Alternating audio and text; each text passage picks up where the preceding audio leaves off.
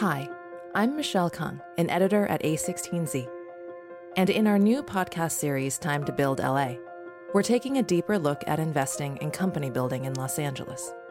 LA has long been known as a mecca for entertainment, gaming, and the aerospace and defense industries. But now it's also the third largest tech hub in the United States. Snap, TikTok, and SpaceX all have headquarters here. Investments in the region continue to increase, and scores of new founders, venture capitalists, and tech employees relocated here during the pandemic. To celebrate the LA community and the city's growth, A16Z recently hosted Time to Build Los Angeles, an event where we invited LA-based investors, founders, and operators from across a diverse range of industries to talk about company building in LA. In this episode, Chris Power, the founder and CEO of the precision parts manufacturing company Hadrian, talks with A16Z American Dynamism partner Oliver Zhu about why he decided to build his factories in LA, why software engineers shouldn't be afraid of manufacturing company jobs, and how a single mom-and-pop machinist shop can affect the national supply chain. What follows is a slightly edited version of that conversation.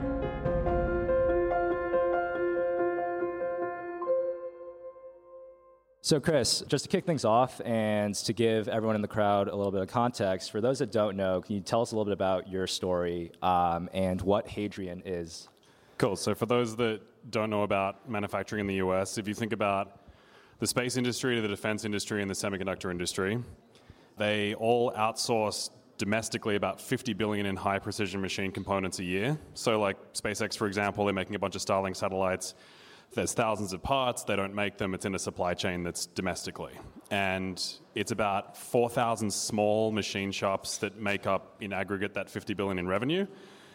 And these machine shops got started in the first space race or like the Cold War. So the average age of an owner is 62. So basically, customers want parts super fast and super cheap. And, are trying to scale up rockets, satellites, jets, and drones. And they're getting parts super slow, unreliable. So basically we build highly automated factories to serve as an AWS-style infrastructure layer for aerospace engineers and mechanical engineers so that they can just move super fast and actually building products versus wasting time in the supply chain. Awesome. And Hadrian is actually a key example of a thesis we have at the firm called American Dynamism. Right, and American Dynamism is really all these companies that actively support the national interest. So everything like what Chris is doing in shoring up the industrial base for space and defense, all the way to some of these core civic goods and manufacturing and factories and building that factory capacity is really at the crux of all of that. So you've described Hadrian as an abstract factory. So can you share a little bit more about what you mean by abstract factory? Yeah, so what you get in usual factories is that you're setting up equipment or manufacturing lines for a single product. In automotive, you're setting up a bunch of machines to make one screw that's on 1,000 cars, or you're assembling something that's pretty repeatable. What we're building is a factory that you can drop something into it, it comes out the other side in 2 weeks, and it kind of doesn't matter what it is as long as it's in our supported material types. So we're building a factory that's way more like a data center, where it's just like a minute of compute time in the factory, and then customers get out of back end, and building a lot of flexibility versus traditional factories, which is why it needs to be so software driven to actually kind of run itself. And you came here from Australia, first to the Bay Area, and then when you actually launched your factories, you have 2 factories now, both in LA. Why did you decide to build the factories physically in LA, and do you think you actually could have built this anywhere else? Yeah, that's a great question. So I came to the Bay probably right at the tail end of the San Francisco magic, and then COVID hit, and then I decided to build a factory, which seemed stupid at the time. But LA is great because what people don't realize is basically every space and defense company is here or either got started here. So there's huge manufacturing talent in aerospace and everything else, from JPL, SpaceX, ABL Space, Relativity, Anduril's down here. So there's actually, LA is the center of deep tech, basically, for all that talent. So that was reason number one. Secondly, you definitely don't want to build a factory in the Bay Area. I mean, you can't even move like a light switch 1 inch to the right without getting permitted for 6 months. So good luck doing that. And especially after all the Fremont government are basically a bunch of communists and yelling at Elon. So I'm not going to do that. I'm serious. We could have built it in Texas or whatever, but in the early days, you need a good overlap of really high-grade software engineers with manufacturing talent, and LA was close enough to San Francisco, and it's got a good enough ecosystem in like video games and hardware software that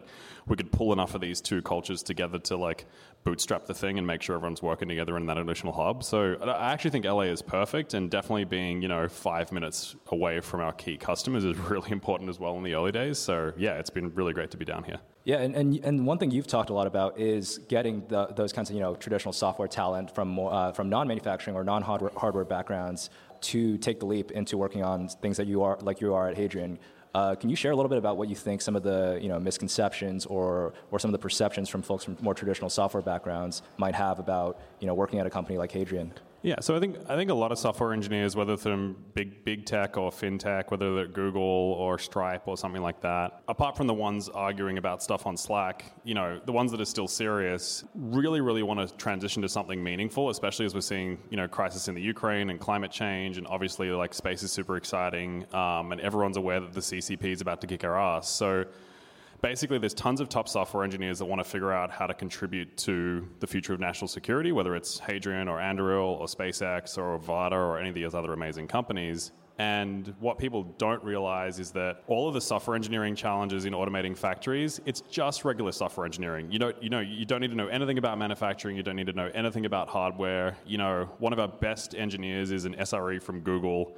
And as soon as he realized that like keeping a factory up was basically like keeping a data center up, it's the same exact software engineering challenge. So I think, we've got to send a really strong message that you don't need specific manufacturing skill set to get involved and contribute, because most of the automation is, it's either a SaaS platform that we use internally, or it's like geometry engineering. And if you've been building Unity or video games, it's basically the same tech stack, And, if you're building integrations to machines, if you've been at Rippling or something like that, and you're building integration for payroll systems, it's the exact same type of software engineering. But I think a lot of people get wrapped around the axle of like, are they going to be a competitive candidate for a company like Hadrian or SpaceX or not? But yeah, basically, as long as you're a strong software engineer, within a couple of weeks, you can get into the weeds and start really adding a lot of value very quickly.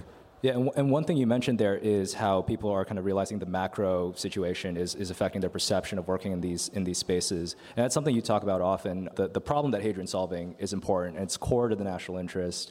Can you share a little bit more about your thoughts as to whether the U.S. faces existential level challenges if a company like Hadrian does not exist?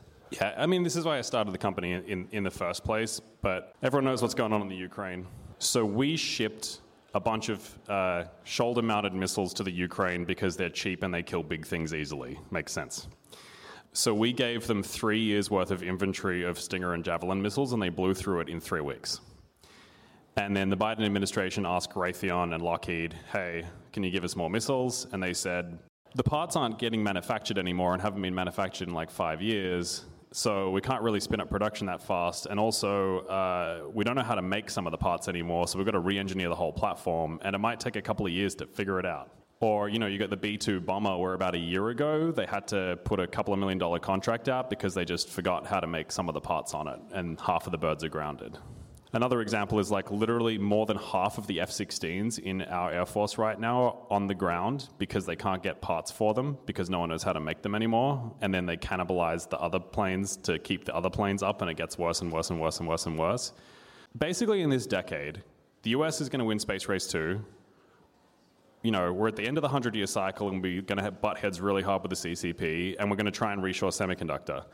In that same decade, the entire manufacturing ecosystem is run by a bunch of 62-year-olds with no transition plan. There's nothing written down, and it's a bunch of small, incredibly fragile businesses that are going to retire at the exact same time. So literally the problem for half of the defense primes that are engaging Hadrian is not like we want things cheap or fast. They can't get parts at all. So, I'm sure everyone's heard that the Biden administration gave Intel $50 billion to build a semiconductor fab because the CCP is going to take Taiwan, and then we're not going to be able to buy an iPhone for less than $10,000 or a laptop. But that same supply chain that makes parts for semiconductors is the same supply chain that's making parts for the defense thing. So it's all a complete nightmare. So unless Hadrian or something like Hadrian exists, basically good luck building satellites, good luck building ICBMs, good luck keeping fighter jets in the air, and it's all going to collapse at basically the same time. So part of the automation game here is that's basically the only way we can scale up fast enough to replace billions and billions and billions of revenue that's all going to kind of collapse out of the ecosystem at the same time. And, if we can't just basically throw stingers and javelins at the CCP or like defend Taiwan, we're basically screwed. And that all starts with basically Bob's Machine Shop, who like can't ship a part.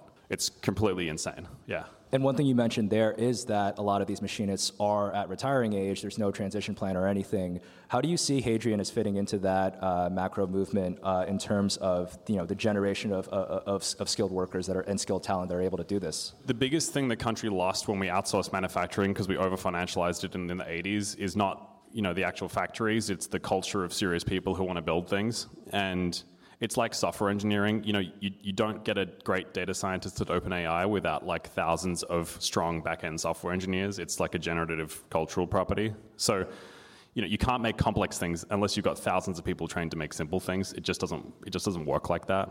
So part of what we build is we only automate things to 80%, and the last 20% we massively simplify. And the reason to do that is basically you cannot go out and just hire, 1 million machinists. They don't exist. There's probably like a couple of hundred. And part of why that's important is most of our workforce now, early 20s, they're from Home Depot or from Chick-fil-A or something like that, and they've never made spaceflight hardware in their entire life. And within 30 days of joining us, they're like spun up and making flight hardware for like Falcon 9 or something like that. Now, part of that is that's the only way we can actually scale up. But the other part is it's great because we get to take all these like people who, and there's a lot of like Gen Z who are really, really in rough like mental shape, and we get to pull them in and get them working on some really, really meaningful stuff very quickly. Yeah, and on that culture of seriousness, just to wrap up here, I think for people who aren't familiar, can you share a little bit about why you named the company Hadrian? So for those that don't know, Rome rose and then declined, and what Hadrian did during his reign was rebuild a lot of the critical infrastructure of the empire. They were overextended. We pulled back, rebuilt a bunch of the critical infrastructure, and bought the empire another couple of 100 years.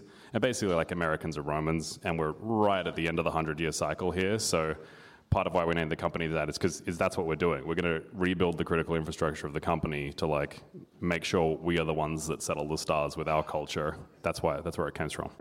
I think that's a great place to end. Thanks, Chris. Thanks, Ollie.